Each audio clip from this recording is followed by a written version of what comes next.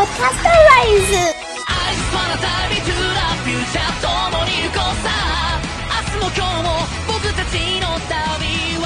Welcome to Lost in Appalachian Mon episode 44 of Lost in Translation Mon. I'm May. And I'm Jay. And this week we watched Appmon episode 44, Chasing the Fugitive Bootmon. What were your favourite bits, Jay? You know what? It was a hardcore filler episode, and so I didn't have as many as I would usually have. It had cute moments and stuff that I'd pick out, but on the whole, I would not even list like the episode's plot in there, right? Yeah. On one hand, I like the emergency escape program. It's funny. Its implementation was funny. The best version of it was in the outro bit when they're giving the proverb of the day or whatever, and Gatchmon and Haru both have it. Yeah. I think the useless versions of the ultimate Appmon was pretty funny. Yeah, I like how they were all different enough so it wasn't repeating the same joke. Like we had Urgemon, who was just standardly feeling useless, and then we had Globemon, who was a useless punk. Well, because and there was Shutmon, who was just kind of hidden. More importantly, he's a punk in the same way that Haru was pretending to be a punk that one time. Yeah.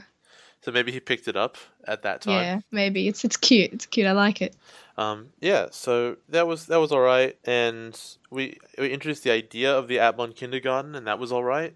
And I always like seeing what's his name, Caught Up Man. Yeah, and he's an astronaut this time. He's an Afronaut, you mean? An Afronaut. That's very good. I like that. But look, other than that, I can't think of anything that really stood out as good. Everything else was either fine or I was like, why is this happening? Well, I liked how Entomon couldn't become useless because he's just so optimistic and so always on top of everything. Well, so it's really nice. Of them, entertainment is the least useful.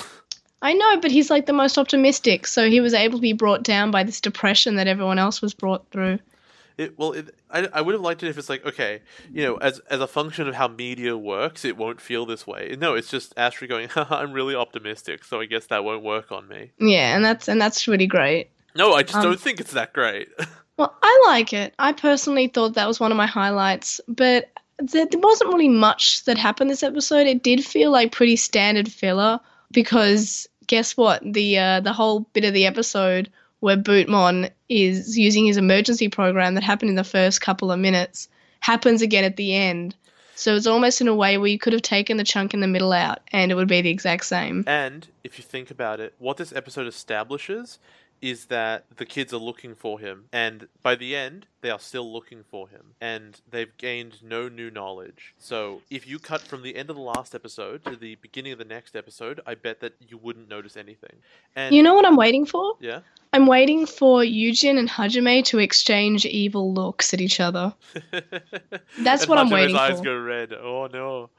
Because it's such a trap. It's it's got to be because Leviathan literally says it was his plan. So.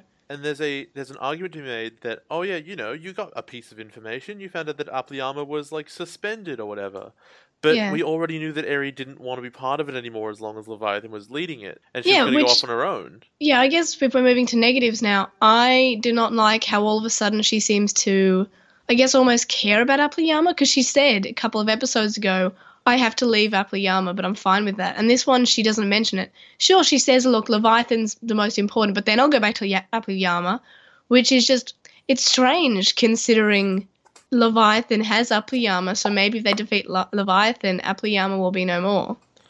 No, the idea is, I assume, that Leviathan is running L-Corp as a company, but if you took Leviathan out, the company would still exist. Yeah. It would presumably be less successful because it's not being secretly run by an AI who has a grip on the world, but it's the way that, capitalism and economic momentum work is that even if someone took over it now, it'd probably be fairly successful into the future. So it would be fine. Yeah, so I just want to say my other negative is the fact that I forgot to mention at the start of the episode that we're recording on Skype again. So apologies for bad audio quality again. Hopefully it will be back to normal next week when both of us are not contagious. Exactly. And contagious to each other. Usually when we're both sick, we will still record in the same room. Because we both have the same illness. Yeah, but this time we've both got terrible, terrible illnesses, but they're both different from each other. So we're going to not do that. And also my voice is still not here. Yeah, it'll come back one day, I hope. Yeah. So I still sound a bit like a 14-year-old boy. So I look More than and sound like a normal. I look and sound like one now. But yeah, so as for negative bits about the episode, like it wasn't a terrible episode. Like there are a few things I could nitpick, but it just didn't feel like the standard that we've had these last few episodes. I feel like this is the worst episode we've had in at least like maybe 10 episodes. One of the problems is how absolutely contrived it is. For Yeah. example, the entire story arc of this episode begins because the Atmon are running towards Bootmon in like a threatening manner, which is something they would never ever do. And Hajime has inserted an emergency escape program into Bootmon that will automatically trigger whenever he feels threatened, and Hajime didn't mention this to them before they go searching for him. Yes, but Which- I still feel like this is because Hajime is evil. Well, no, but there's no series of events here which makes those all together make sense, I don't think. Even if he's evil, right? If he's evil, he wants them to find Bootmon, so he'd tell them. Okay, I see your point. And like he would, or if he wanted Bootmon to escape, he wouldn't have had that conversation at the end. Yeah. So, who's your favorite character? Because mine's always going to be Astra whenever we have an episode that focuses sort of almost on him or has him being cool in the fight. So, Astra and Muzimon are great and I love them. I've really I just didn't care for this episode. I found Hajime such a weird, like, uber character, like legitimately a Mary Sue character. Like he actually has a bunch of the characteristics of one. But I don't know. No one stood out to me as being even vaguely interesting this time around. I like Caught Ray. Up Man, because he's an Yeah, Caught Up Man. astronaut. Well, I think we always pop for Caught Up Man. I have no idea why. It's such like a small little running gag, but I love it so much. I really do. Miscellaneous bits. I thought that the festival being the festival of the broken electronic devices was pretty cool, but for some reason it reminded me a lot of Higurashi. So it's just like electronic devices when they cry or useless devices when they cry. It just reminded me so much of that. I guess it's because it's a festival and there's like a lake. I just really like Higurashi, okay? I've picked that up in my years. In your years of me not shutting up about it. Exactly. What were your miscellaneous bits? Any at all? I liked more or less the bit where Bootmon's flying through the AR fields, turning everything on. Oh yeah, making but life that was difficult. cute. Yeah, no, I liked that bit as well. That was pretty cool. And then it happens again presumably at the end. Presumably. See, I wanted him to go back past everything he'd just gone past, and everything's been turned off, everything's been solved, and then he just turns everything on again. I wanted that. I wanted the extra 3 minutes of that happening again. The problem is that while it's a good gag, that went too far. Like, things that were already on can't be turned on more. The train that's waiting to pick people up is already on. Going forward doesn't mean it's on now. It just means Maybe it's performing a different function. Maybe when the conductor got off, he turned it off. Maybe What? No. because the conductor's not on because he's running after the train, and it's kind of a funny bit. And he says, "Wait, no, I'm the conductor." But it's already on. Hmm. It doesn't change anything. Do you have any more miscellaneous bits? The festival itself is really weird. They worship a broken iPhone. Yes, no, that is quite weird, and it's very much look at these millennials eating their chocolate banana and worshipping a broken iPhone. But also, it's in an old-fashioned temple. Yeah, It's legitimately very, very odd. it is odd. Do you want to go on to my ranking and to know what I ranked this episode? Sure, let's go right ahead. We've been recording this for 9 minutes.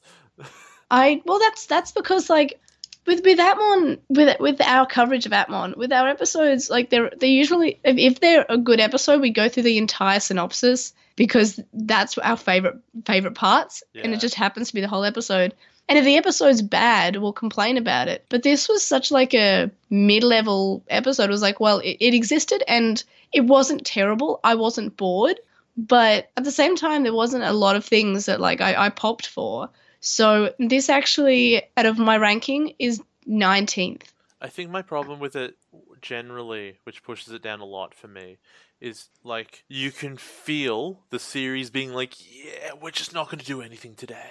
Yeah, and You can feels feel it, and it's it so feels close to the end. yeah, it feels weird to have a filler episode so close to the end, as you just said.